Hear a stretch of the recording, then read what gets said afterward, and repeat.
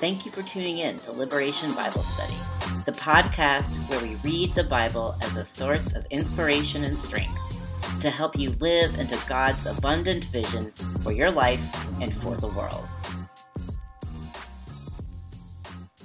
Hey y'all, this is Alex, your host of Liberation Bible Study.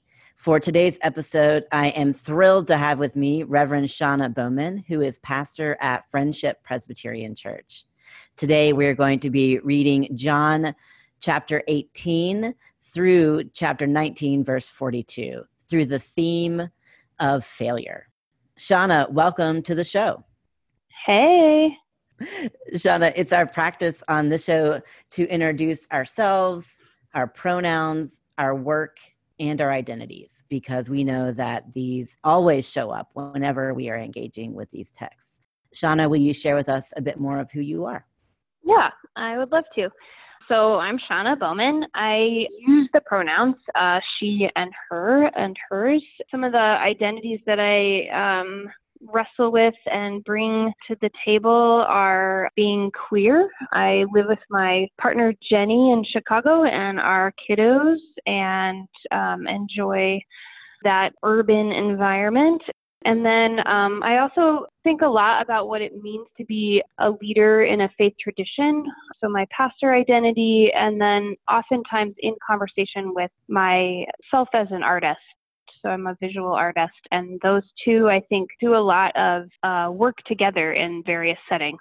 So at Friendship, where I'm the pastor, and then also at Creation Lab, which is an art studio and sort of arts incubator and shared co-working space that I created with some friends here in Chicago. And they're more blended of identities than I think I first thought that they would be. And so we, sort of fluid in and out. Thank you. And yeah. I am Alex Patchen McNeil, and my pronouns are he and him. I serve as the executive director at More Light Presbyterians and am a white transgender man raised in the South and now living back in North Carolina. Some of the identities that wrestle with me, as you were talking, Shauna, this identity of being someone deeply engaged in the work of social justice and transformation, and as someone who is white and steeped in a culture of white supremacy in the American South right now, really wrestling with how to help transform the places around me in a spirit of hospitality and relationship. And in the text we're about to read, I think that there's a lot of relationships at play and dynamics, and negotiating those through our identities and how we show up in the world is really, I think, interesting. And so I'm excited to read this text with you through the theme of failure. It's something that you and I really got excited talking about a couple of, months ago, even, about telling more public stories of failure. Which is sort of perfect, because I failed to mention a piece of my identity that's super relevant to that. So can I go back and do that really quick? Absolutely. So in addition to, queer pastor artist, I also think it's important to lift up that I am a white person living in the northeast side of Chicago, and similar, from a geographical perspective, I think I'm really wrestling with and becoming more and more aware of how place geography within the cities where we live, but also sort of in our upbringing, has informed so much of how we see and understand the world and what we don't see and don't understand in the world. And I think that to play sort of into the conversation around this text today too. So just want to add that piece. When you're talking about failure, is there a way to fail in that? So many options, actually. So many options. There's endless amounts of failure. I'd love to turn us now into our first read through of the text as we listen to be thinking about the context and what's going on in this passage, what sparks our interest or our curiosity as we hear it. Shauna, would you be willing to read through it fully for us? For sure. Here we go.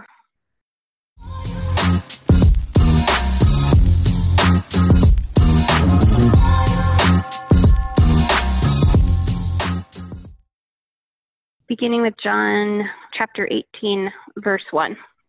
After Jesus said these things, he went out with his disciples and crossed over to the other side of the Kidron Valley. Jesus and his disciples entered a garden there.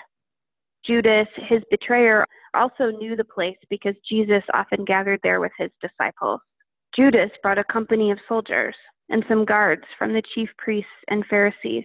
They came there carrying lanterns, torches, and weapons. Jesus knew everything that was to happen to him, and so he went out and asked, "Who are you looking for?" And they answered, "Jesus, the Nazarene." And he said to them, "I am." And Judas, his betrayer, was standing with them. And when he said, "I am," they shrank back and fell to the ground. He asked them again, "Who are you looking for?" And they said, "Jesus, the Nazarene." Jesus answered, "I told you, I am. If you are looking for me, then let these people go."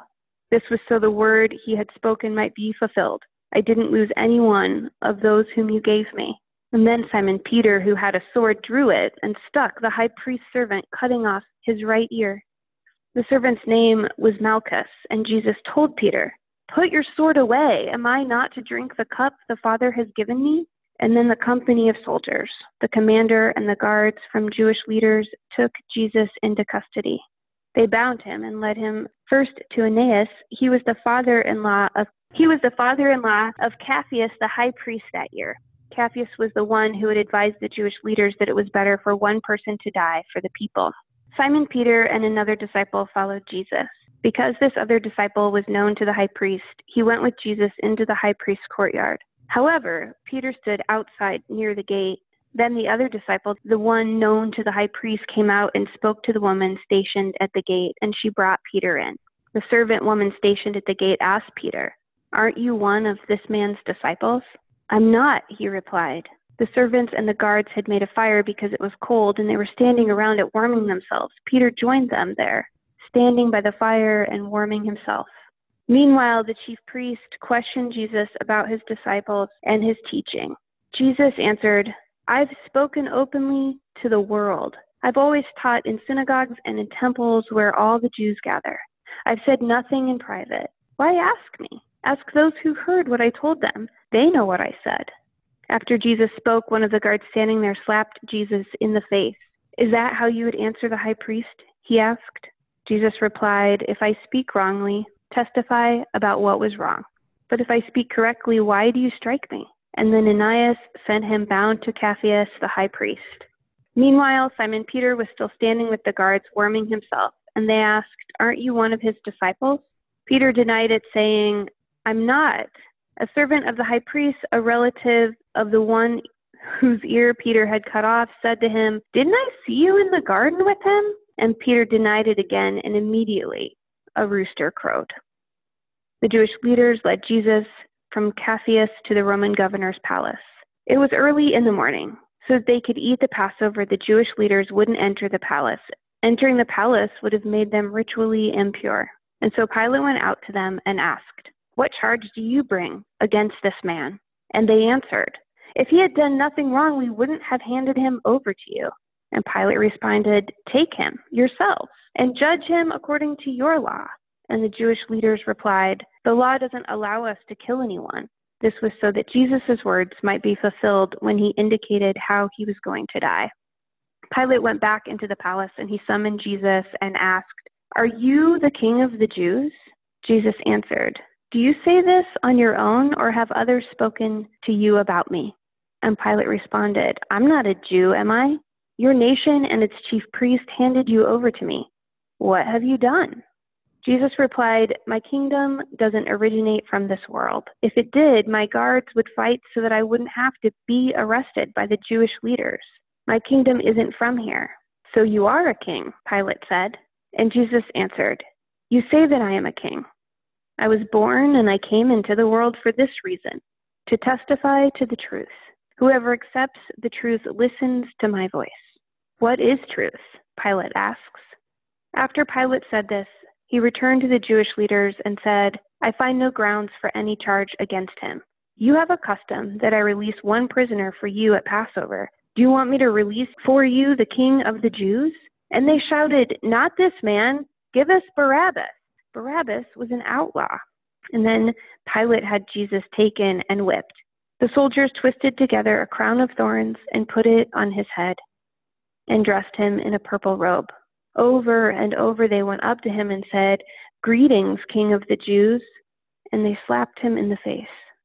Pilate came out of the palace again and said to the Jewish leaders, "Look, I'm bringing him out to you to let you know that I find no grounds for a charge against him."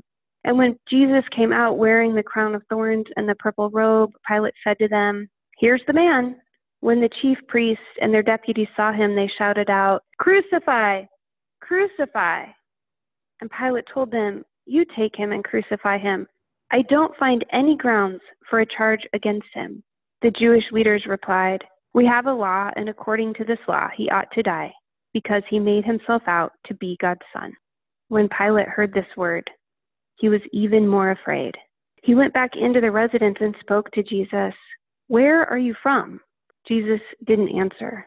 So Pilate said, "You won't speak to me? Don't you know that I have authority to release you and also to crucify you?" And Jesus replied, "You would have no authority over me if it had not been given to you from above. That's why the one who handed me over to you has the greater sin." And from that moment on, Pilate wanted to release Jesus. However, the Jewish leaders cried out, saying, "If you release this man, you aren't a friend of the emperor. Anyone who makes himself out to be a king opposes the emperor." And when Pilate heard these words, he led Jesus out and seated him on the judge's bench at the place called the Stone Pavement. It was about noon on the preparation day for Passover, and Pilate said to the Jewish leaders, "Here's your king." The Jewish leaders cried out, "Take him away! Take him away! Crucify him!" Pilate responded, "What? Do you want me to crucify your king?" And they said, "We have no king except the emperor."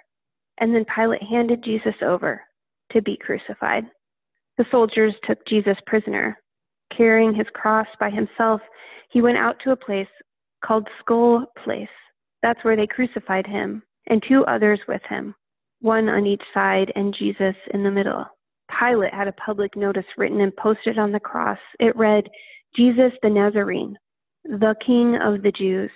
Many of the Jews read this sign, for the place where Jesus was crucified was near the city, and it was written in Aramaic, Latin, and Greek. And therefore the Jewish chief priests complained to Pilate, "Don't write, 'the King of the Jews.' But this man said, 'I am the King of the Jews.'" Pilate answered, "What I've written, I've written." When the soldiers crucified Jesus, they took his clothes and his sandals and divided them into 4 shares, one for each soldier. His shirt was seamless, woven as one piece from top to bottom, and they said to each other, "Let's not tear it. Let's cast lots to see who will get it." And this was to fulfill the scripture, "They divided my clothes among themselves, and they cast lots for my clothing." And that's what the soldiers did. Jesus' mother and his mother's sister Mary, the wife of Clopas, and Mary Magdalene stood near the cross. When Jesus saw his mother and the disciple whom he loved standing nearby, he said to his mother, "Woman, here is your son."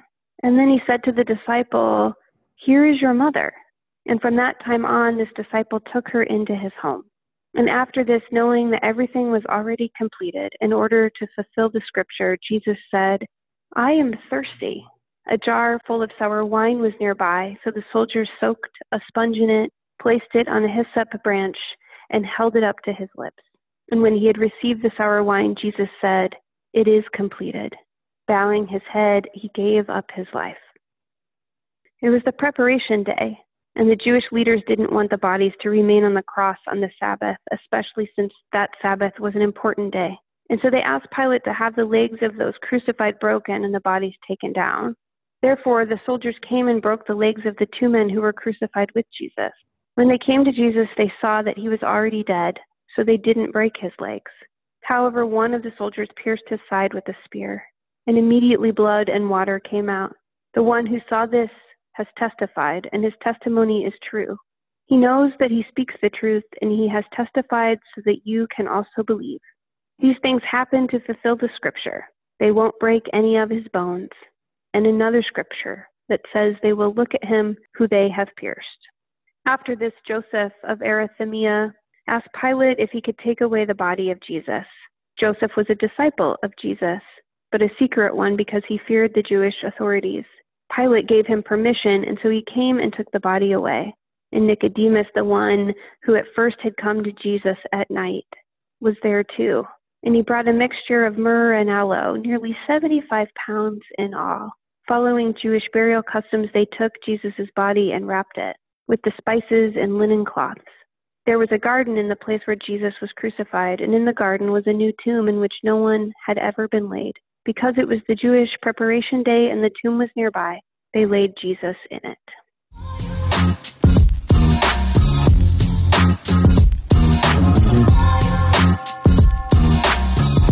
As you read and heard this passage, how would you describe the context? Yeah, I mean, it's such a huge story, right? In terms of how much unfolds in these 2 chapters. So I've been preaching my way through John's Gospel all of the Lenten season at my church. And for some reason, there is a word that keeps coming to me around these stories, which is a tenderness.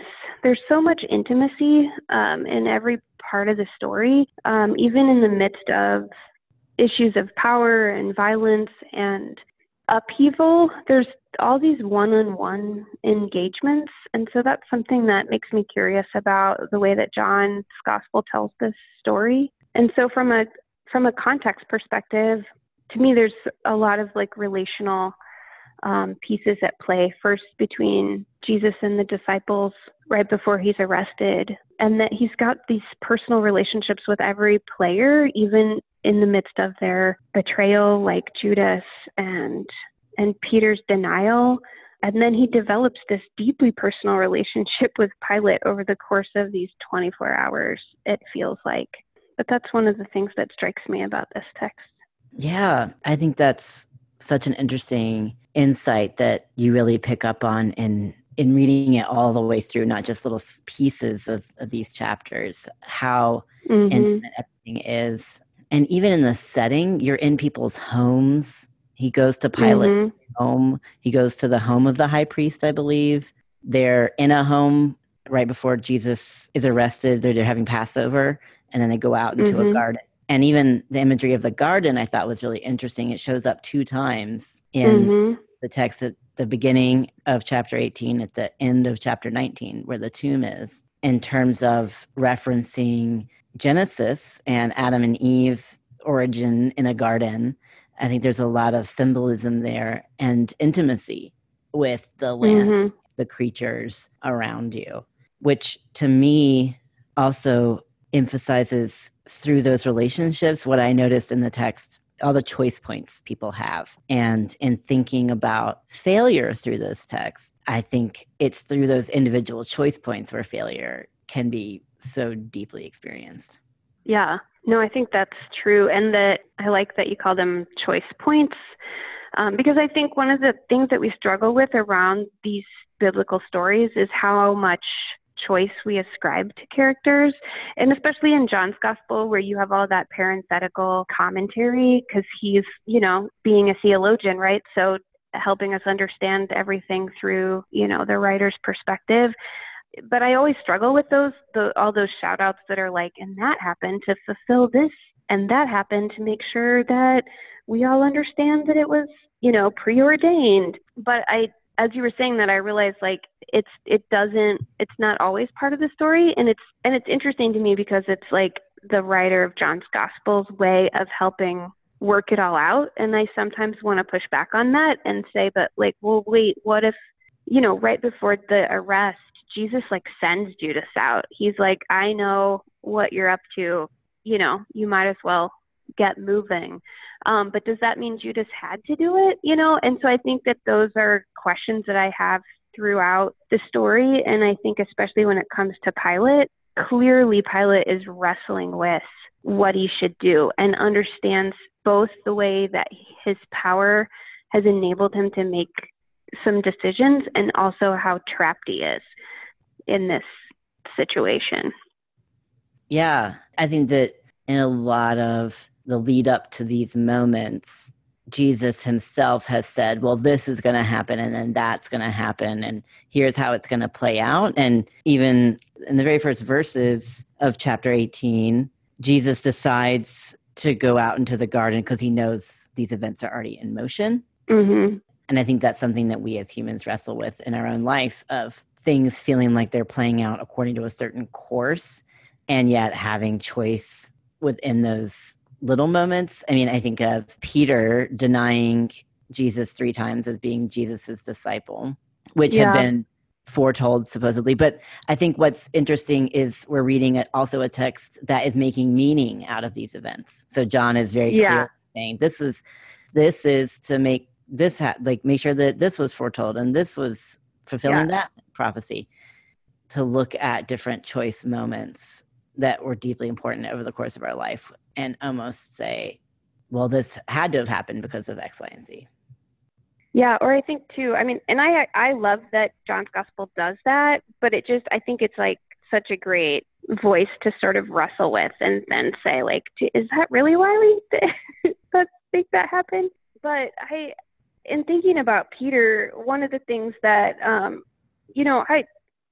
love Peter. I feel like he's like the one that like gets to carry the work of failure often in the biblical story, and yet he just is like doesn't quit, right? Like just keeps giving it another shot or coming back again. And one of the things that I found really poignant about this when reading it all the way through is realizing that like Peter, we don't see Peter again. Like Peter's not named again after he denies Jesus 3 times.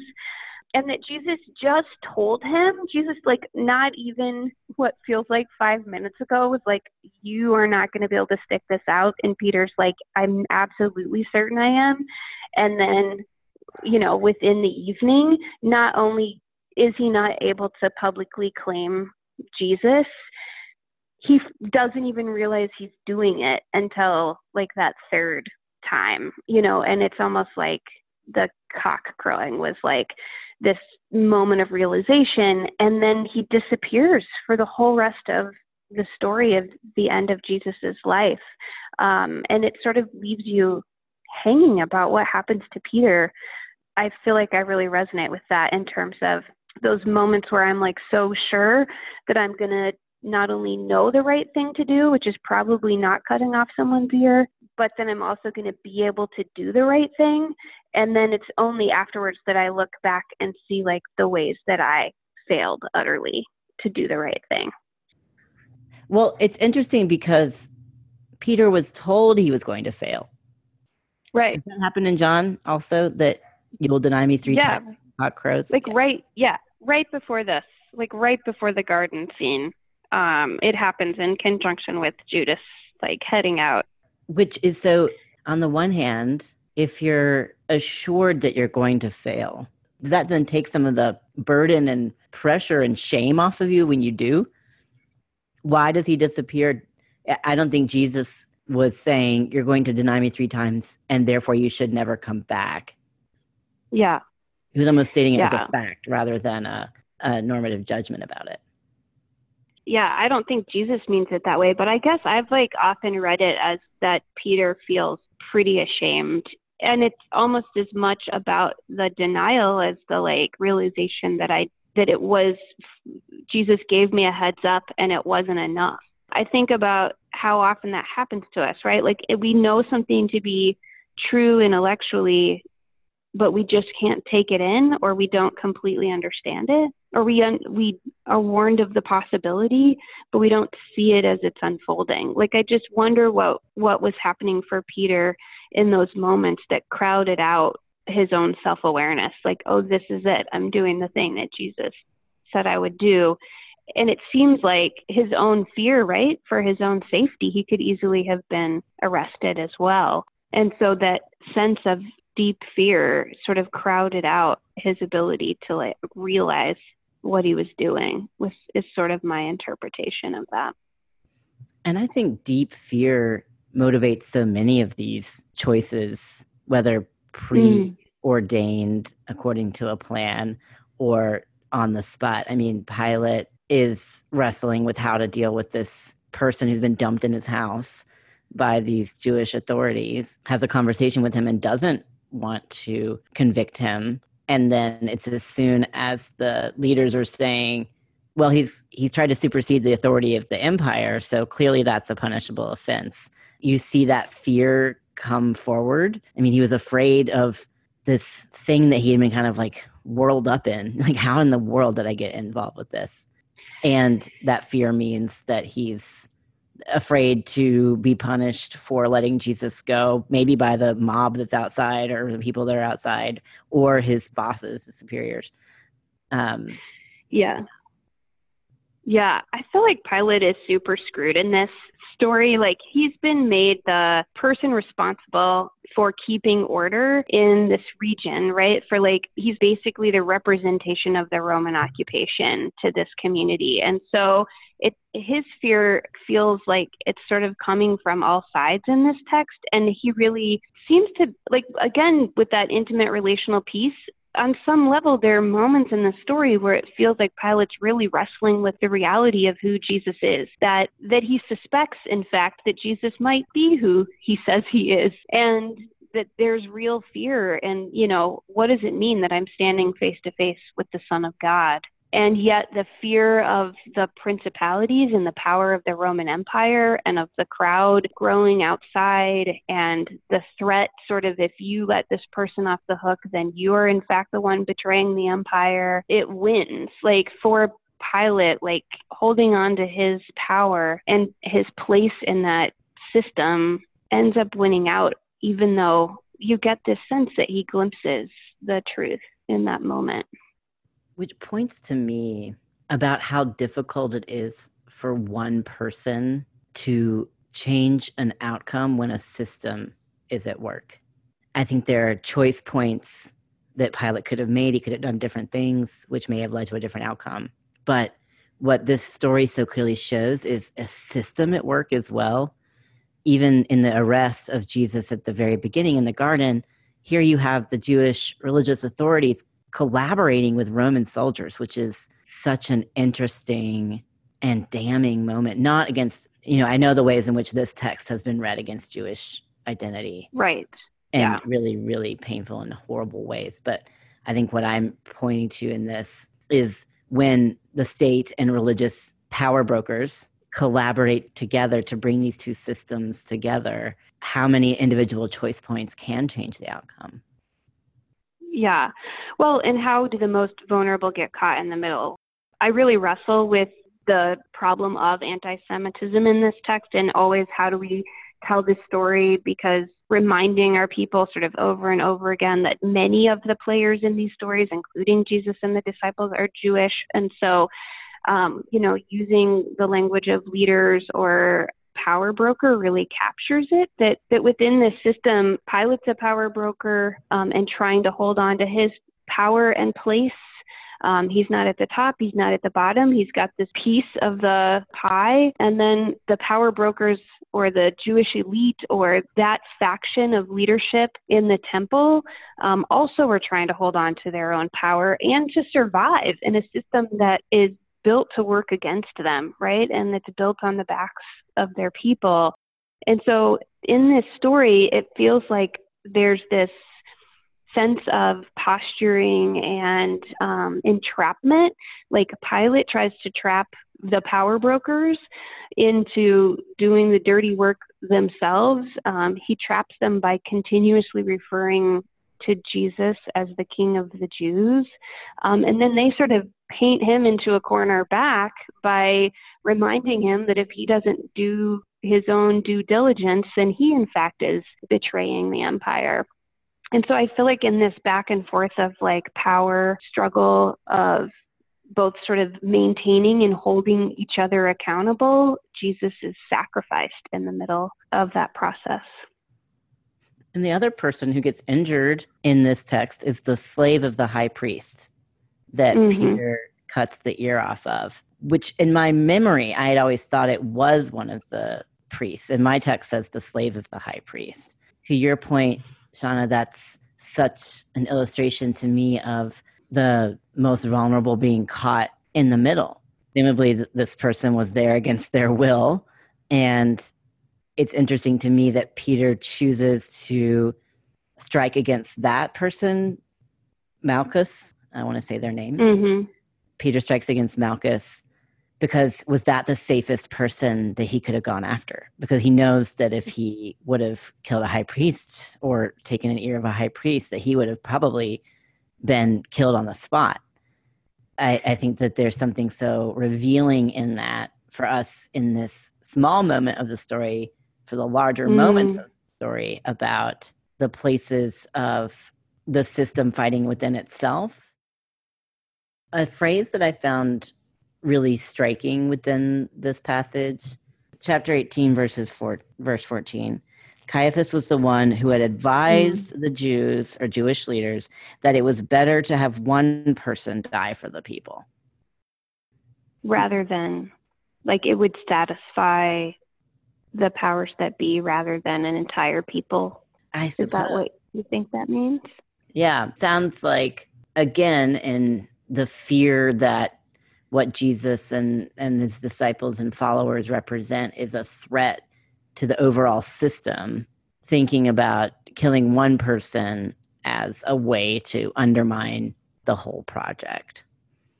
Yeah, it's so funny because I read it out loud and I didn't really catch that on my way through. But what I think, like rereading it now, like going back and again, like it's part of how the author is making meaning, right? It's a parenthetical piece.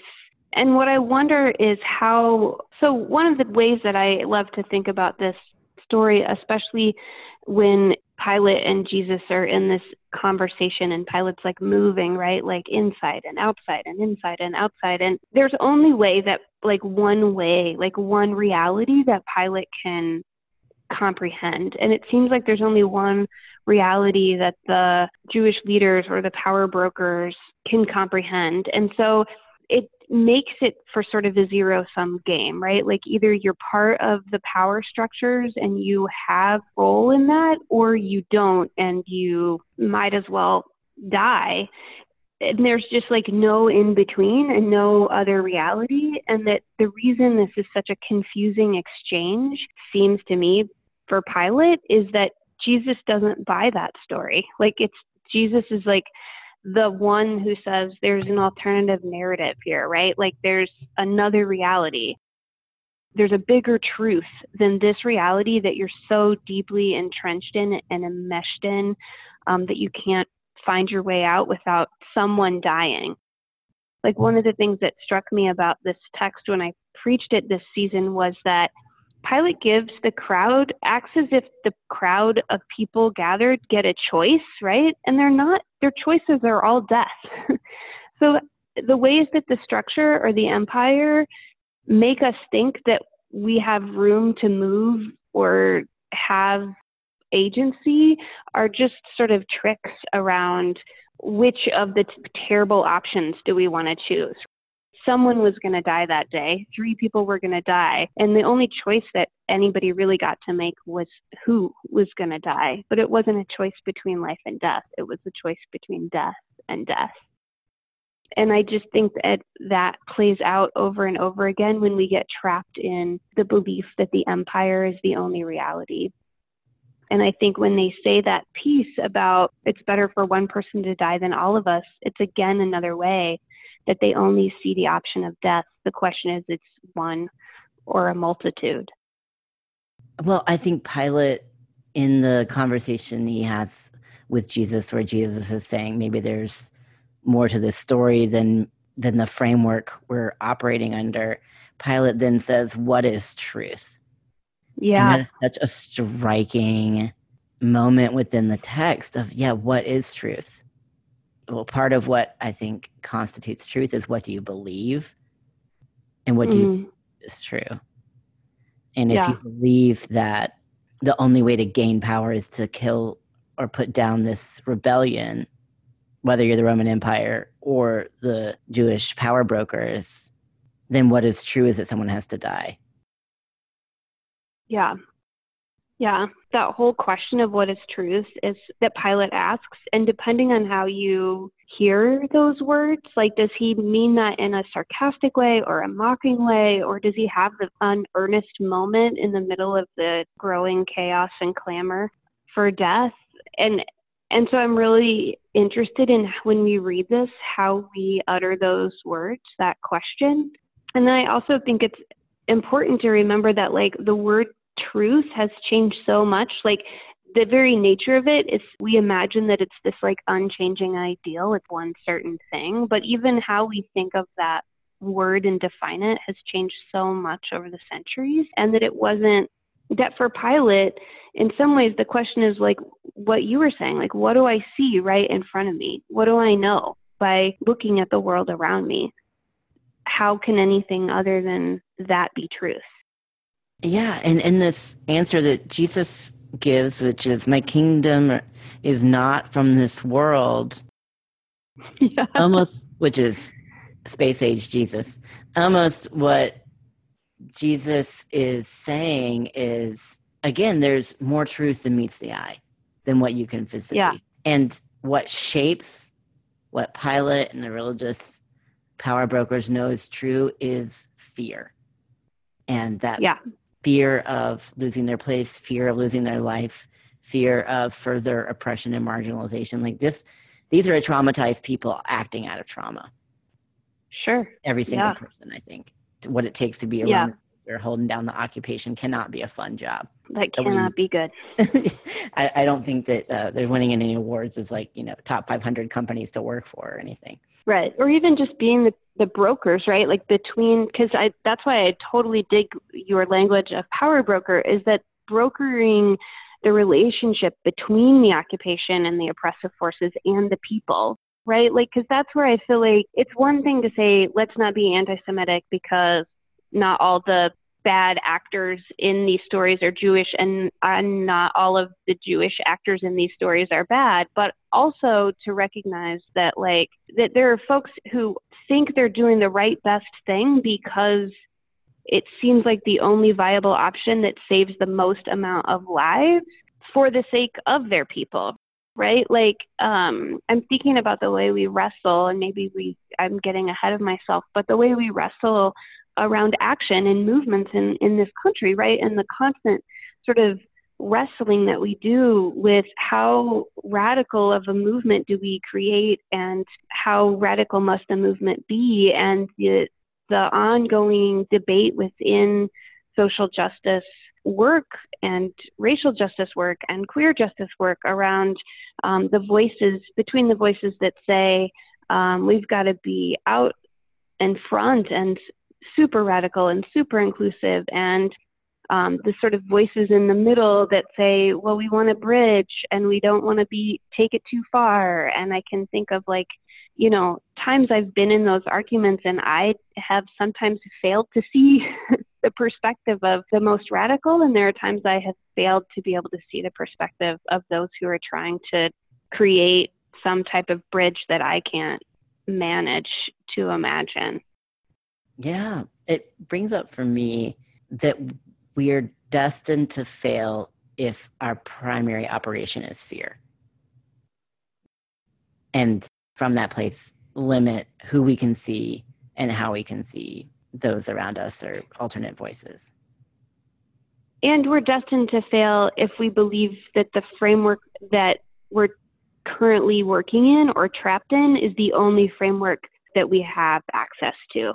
Because it's different to change the change within the framework and reject the framework, right?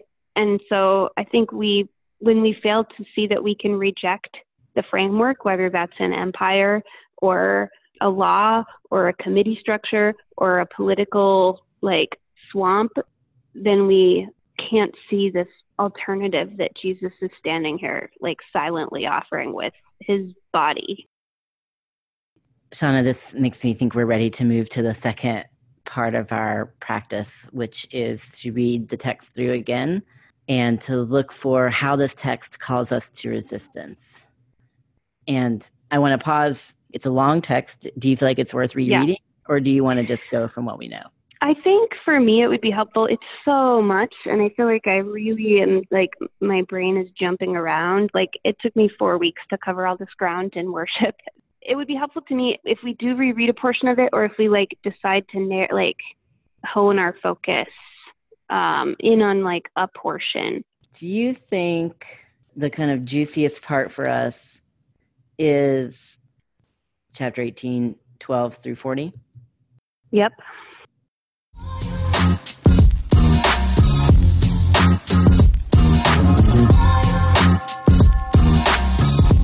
John chapter 18, verses 12 through 40. So the soldiers, their officer, and the Jewish police arrested Jesus and bound him. First, they took him to Annas, who was the father-in-law of Caiaphas, the high priest that year. Caiaphas was the one who had advised the Jews that it was better to have one person die for the people. Simon Peter and another disciple followed Jesus. Since that disciple was known to the high priest, he went with Jesus into the courtyard of the high priest. But Peter was standing outside at the gate.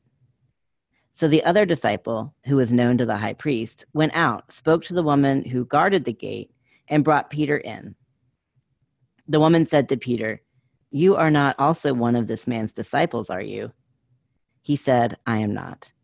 Now the slaves and the police had made a charcoal fire because it was cold, and they were standing around it, warming themselves.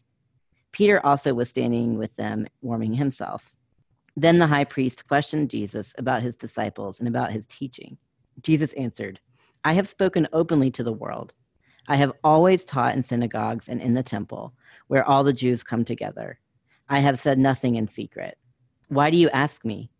Ask those who heard what I said to them. They know what I said." When he had said this, one of the police standing nearby struck Jesus on the face, saying, "Is that how you answer the high priest?" Jesus answered, "If I have spoken wrongly, testify to the wrong. But if I have spoken rightly, why do you strike me?" Then Annas sent him bound to Caiaphas, the high priest. Now Simon Peter was standing and warming himself. They asked him, "You are not also one of his disciples, are you?" He denied it and said, "I am not." One of the slaves of the high priest, a relative of the man whose ear Peter had cut off, asked, "Did I not see you in the garden with him?" Again, Peter denied it, and at that moment the cock crowed. Then they took Jesus from Caiaphas to Pilate's headquarters. It was early in the morning. They themselves did not enter the headquarters so as to avoid ritual defilement and to be able to eat the Passover. So Pilate went out to them and said, "What accusation do you bring against this man?" They answered, "If this man were not a criminal, we would not have handed him over to you." Pilate said to them, "Take him yourselves and judge him according to your law." The Jews replied, "We are not permitted to put anyone to death." This was to fulfill what Jesus had said when he indicated the kind of death he was to die.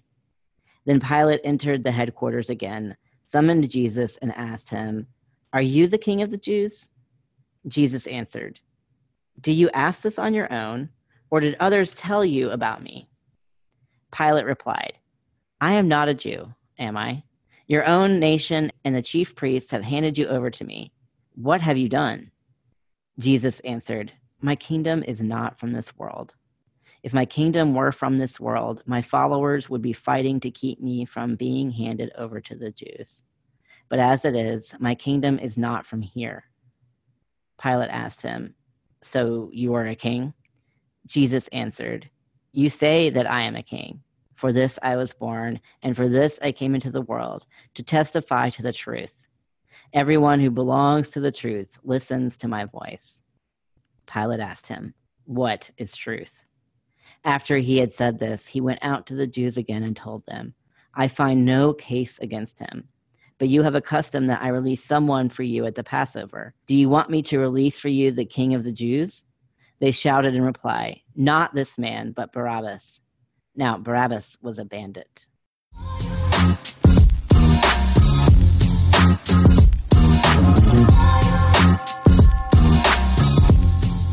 In reading even this section of the text, how does this text call us to resistance? I'm really struck by how there seems to be almost a sense of spiraling out of control, or like we're sort of crossing, a bridge we can't come back from for almost everyone in this text, even even Judas and Peter, but then especially Pilate and these Jewish power brokers.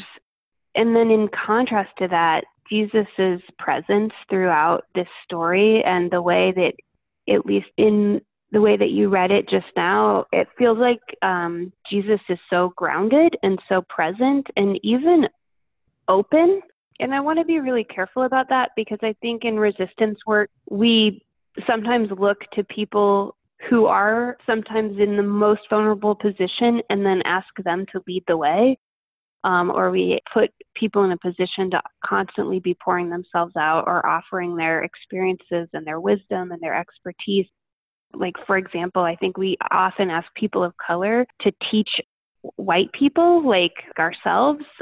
So I want to be careful about that and lifting up an unhealthy outpouring or self-giving. But one of the things that strikes me so much about Jesus, even given that, is Jesus's like willingness to remain completely present in this moment, and even like be willing to be in what feels like an authentic conversation with Pilate. And like Jesus's own life is literally at stake, right? His own safety, his own humanity, all of these parts of him are at stake in this moment. And yet it makes me want to ask the question, is that part of Jesus's model of resistance, to be able to be so deeply grounded when the world seems to be on fire? Jesus does seem to be the only one in this narrative not operating from a place of fear. Yes. Even as he's facing a very terrifying possibility and probability of outcome. Right. If anyone should be afraid in this moment, it does feel as if Jesus is not fearful, or fear is not the decider of his actions. Although there's moments in his conversations when he's being questioned where I kind of want to shake him a little bit and be like, say something to get yourself out of this. Talk yourself out of it. Make it easier on yourself, which is interesting to note for me, as, again, I think that's from my place of fear. Like, don't name your truth for the sake of getting yourself into further trouble. When we tackled the Peter's denial story at my church, one of the things that we talked about was that Peter had the opportunity to pass, to blend into the crowd, convince people that he wasn't who they thought he was. And Jesus refuses to pass, right? Like, for anything other than he is. And that the tension in that of completely understanding where Peter's coming from, and then also seeing this contrasting decision on Jesus's part to deny his own personal truth. The other piece I noticed in the text that came through so clearly in the second reading is back to your original comment about the intimacy of relationships, but also the intimacy of actions. Like, they're warming themselves by a fire. They're in somebody's home again. And I think there's something to that around the work of resistance, because I think we hear resistance and we think about marching in the street, or being at a big protest, or locking yourself, like chaining yourself to a monument, which is important and valuable parts of resistance and protest. But I also see opportunities in these small moments to name truth in a non-confrontational or oppositional way. Jesus isn't saying you're wrong for not knowing this already. He's just naming it in a way that builds relationship. Yeah, I think that's so interesting that, like, when Pilate steps outside his palace, it feels very public, and that there's a lot of parts of the story that remind me of like public gatherings, right? And public protests and public actions. And then Pilate retreats back into the interior of his home and has these intimate back and forth conversations with Jesus, where it's like Jesus came over for dinner at Pilate's house, if you took away some of the other pieces, and that it feels as if Jesus is actually interested in what Pilate knows and doesn't know. In that moment when Pilate first says, "Who are you?" and Jesus says, "Well, what have you heard about me?" Inviting Pilate to like actually see him and into like an actual encounter. What would it have been like for Peter to say the same thing? Are you one of the disciples? Like, what have you heard about the disciples? And to actually engage in a conversation around, like, they're warming themselves by a fire. That's an intimate thing of admitting vulnerability. Like, we're cold. We're kind of annoyed that we're out here in the middle of the damn night. What you're saying makes me think about the work, the in-between work, right? Like for Peter, it seemed like he felt like there were two options: either resort to violence, cut somebody's ear off, make the big public action proclamation, or hide. But yeah, I love that question. What if he had answered, "Are you a disciple?" with a question back? That there's the opportunity for that conversation sometimes that we don't always step into, that we think we have to like either go big or run away and hide. And in this work of being bound up in systems, seeing the conversation between Pilate and the religious power brokers of take him yourselves and judge him according to your law. The authorities reply, "We're not permitted to put anyone to death." The text notes that this is a joke. Pilate's kind of taunting them, like, you don't have the power to execute this man, and yet that's what you're calling for.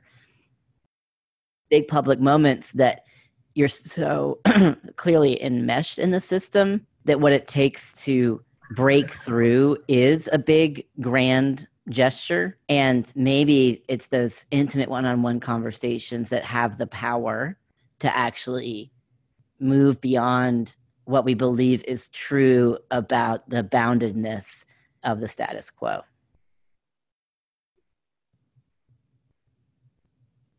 Well, and I also think that sometimes we don't know the power of those actions, those intimate conversations, or those moments where we speak our truth or let our truth speak for itself. Because that's sort of what I read Jesus is doing, is letting his truth speak for itself in this moment, and that we don't get to know the power of that in this moment. And then, you could make a case that we don't know the power of that for 3 more days or 300 more years or 3,000 more, but that doesn't make it less powerful. And so what does it mean in sort of the work of resistance to trust the truth that we either are living or speaking, even if it doesn't have the impact in the moment that we really long for? That's bringing up for me something that, just reflecting on some of our heroes, people who've done incredible things for the work of social justice. The 2 people that came up immediately were Martin Luther King Jr. and Dietrich Bonhoeffer, both people who did incredible works for social justice and the cause of civil rights. And the thing that we continue to repeat are the truths they named to us.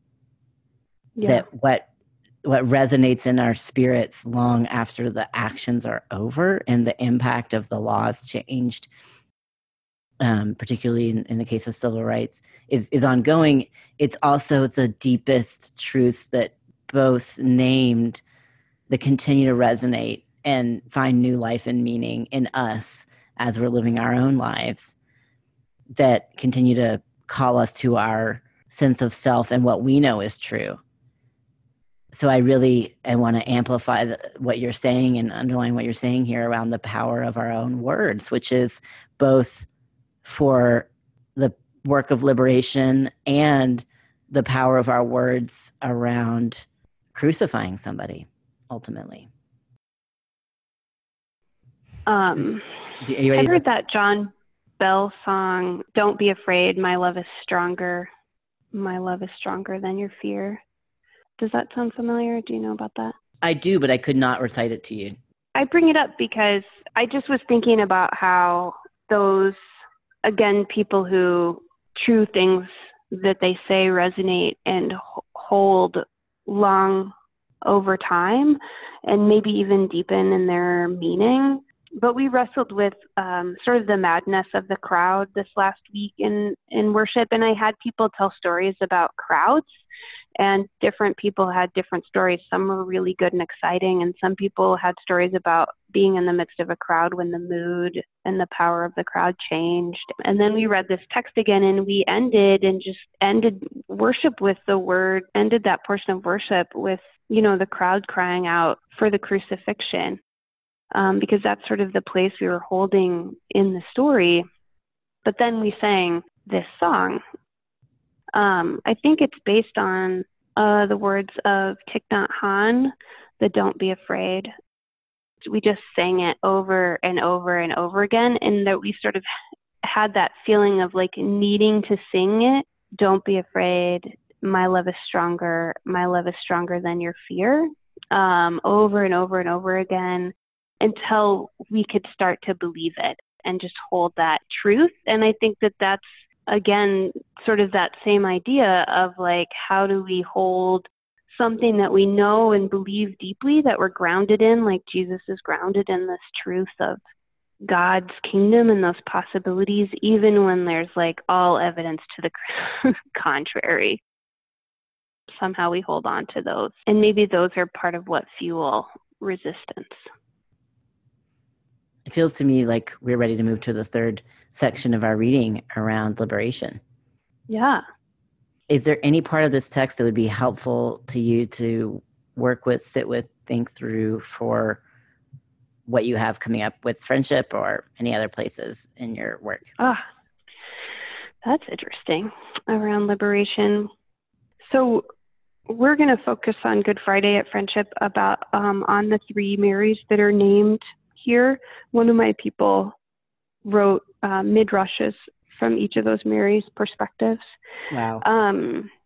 One of our goals in that is that we understand that part of the role of the church and of us to one another is in solidarity with grief and loss. Yeah.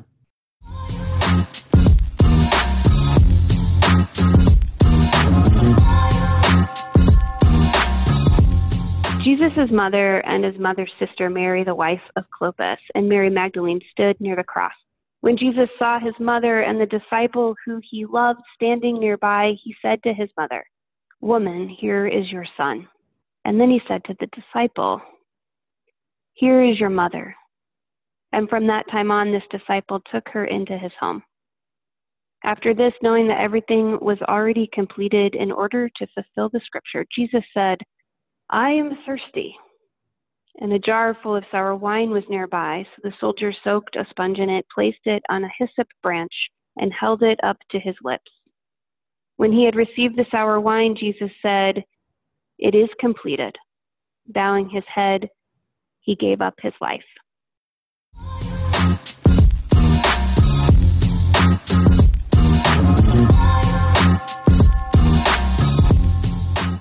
Thank you, Shauna.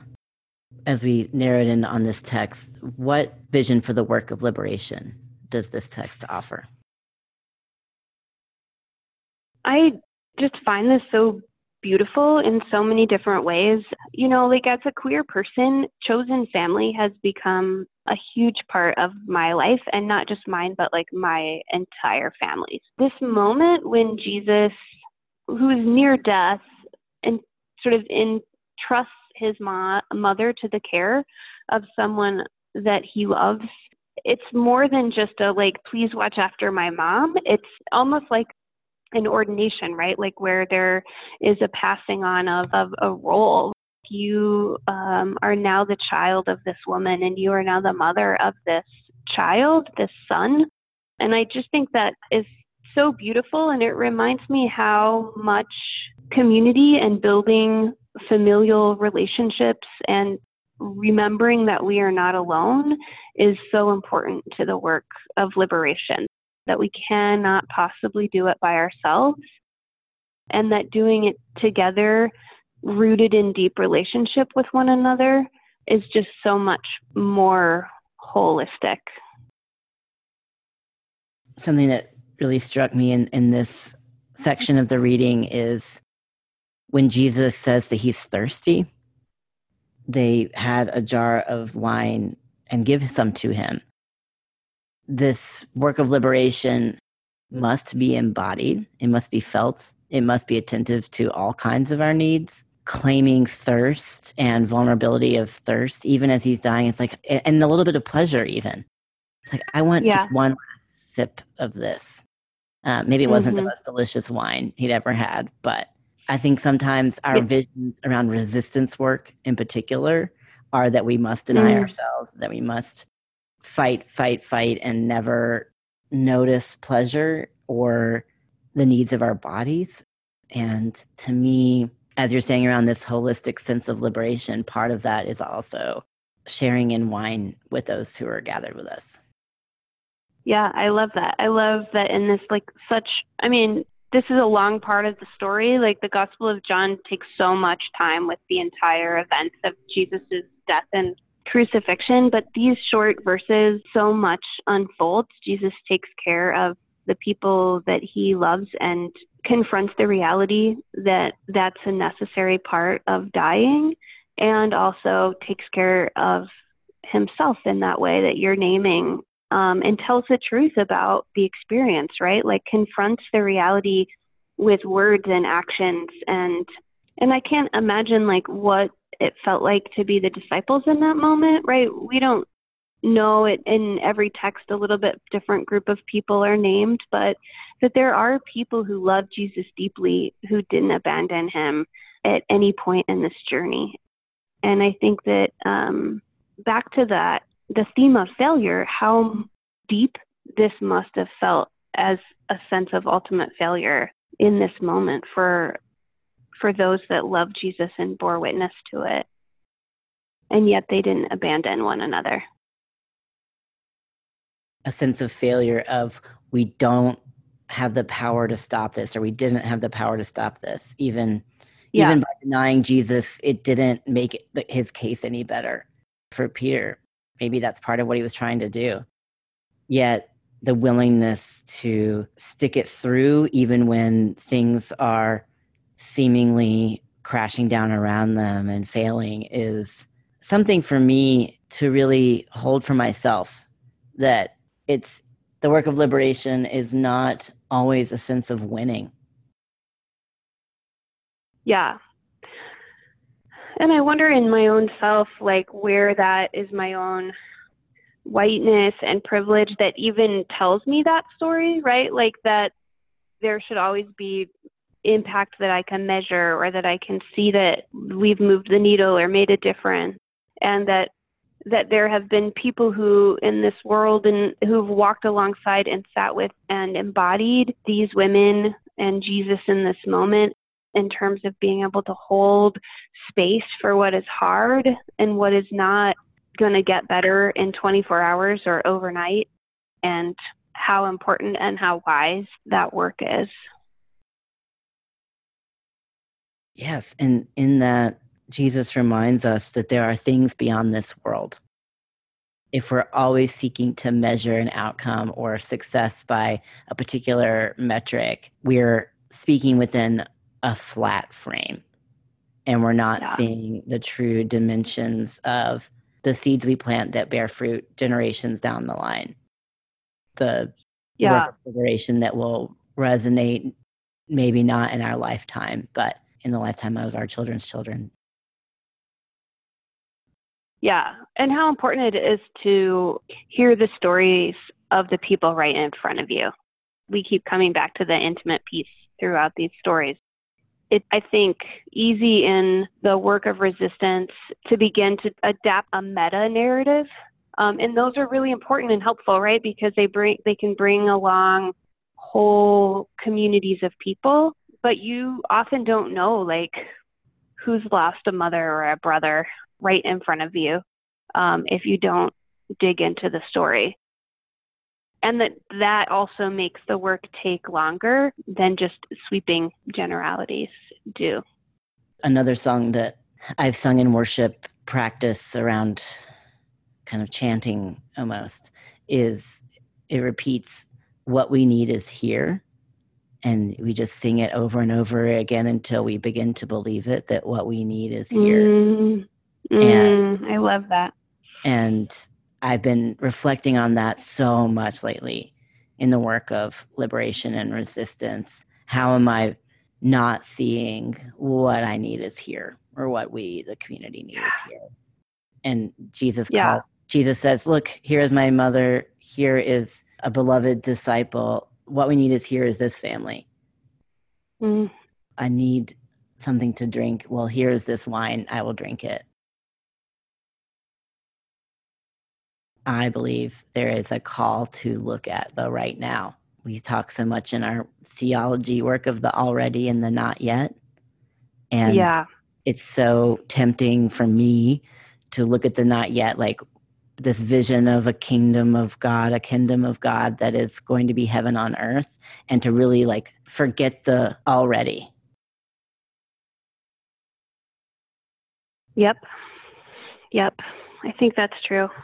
When we don't think about our spirituality as like the piece that grounds us and makes us capable of true presence and showing up, and instead we sort of like spiritualize the whole process and so that we can escape it. I think that it is two ways that we, as religious folk, can rely on spirituality, differently.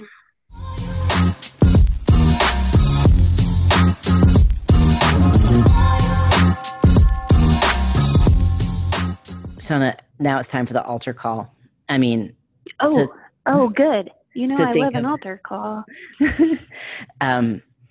As we hold this vision of liberation and work of resistance, what is one thing that you will carry with you from this conversation in your work in ministry?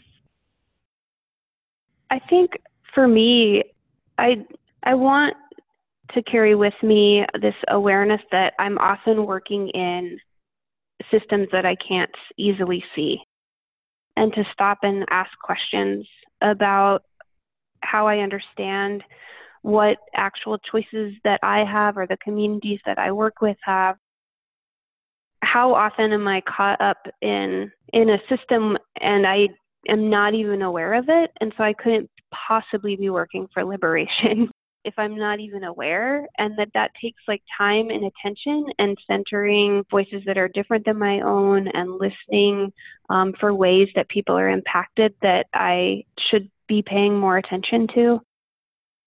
And to also tell the truth about the ways that systems impact me, instead of like Peter trying to talk my way out of being impacted, I don't know. I feel like that's not a very theological answer. I just am so struck by our conversation, how often I am operating within a system and potentially even helping to uphold it, and I don't always realize it.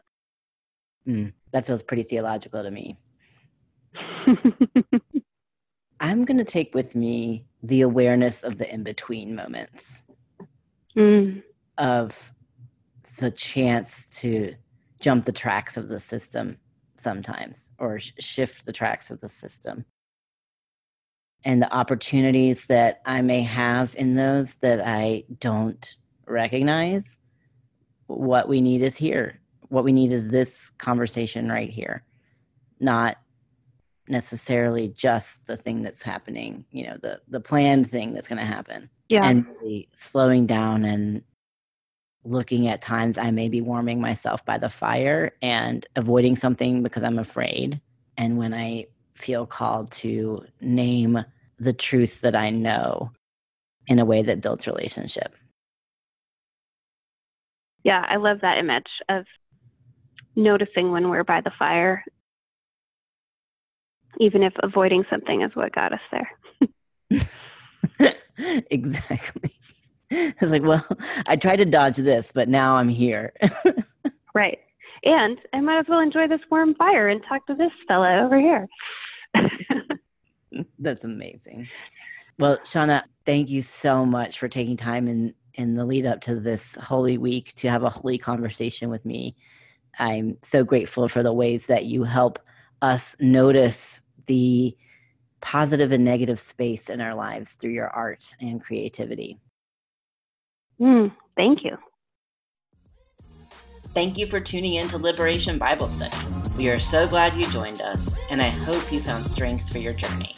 If this episode got you fired up, Be sure to check us out online or on Facebook at More Light Presbyterian, MLP.org. Peace be with you until we meet again. Bye.